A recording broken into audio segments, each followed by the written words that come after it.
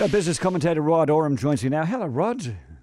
Good evening, Andrew. How are you? Very good. The conversation is always about let's get some more immigrants in here right now. We've got job shortages all the way, but they come with a cost, don't they, mate? They do, and I think the pressure on opening up the immigration tap again is getting pretty intense. But my view is this. It takes us right back to the period through to the middle of the last decade where we had very high rates of immigration, lots of temporary workers amongst them, without addressing the extra investment needed for those people in terms of road, housing, public services such as education and the rest. And so I think we're heading straight back down that road. And it bothers me because if we skimp on such investment, we'll end up with the problems we had with housing market and congestion and the like we've had before.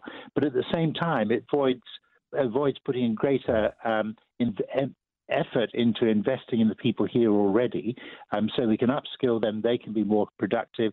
We need fewer people for some jobs because we're getting more productive, and trying to solve our labour issues that way instead.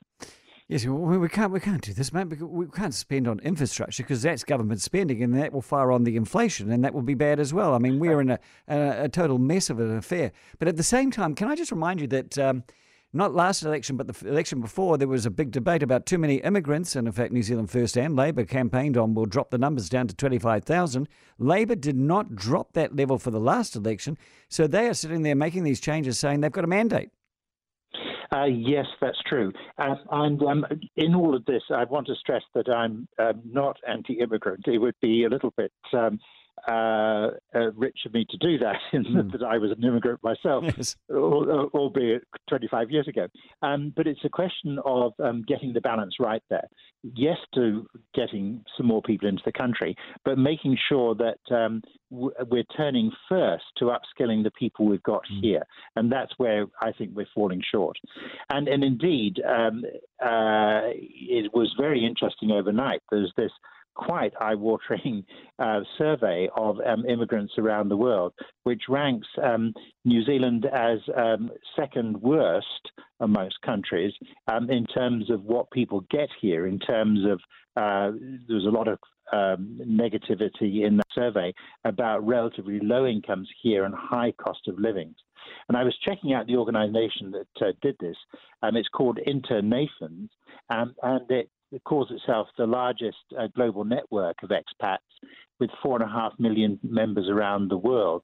And this is an annual survey that they do, and this is a very poor showing for New Zealand. Yes, it is, but we also win things like most livable, and many people say, New Zealand is New Zealand. And I can't believe that out of 52 nations, we are 51st with only Kuwait below us. And Australia is 9th. I mean, there's obviously been some bad mouthing. Well, I think the stats speak for themselves in terms of incomes and cost of living. So I think we need to take that very seriously, particularly as this, to use the well-worn phrase, is this really intense global war for talent going on. So we're facing competition from many other countries.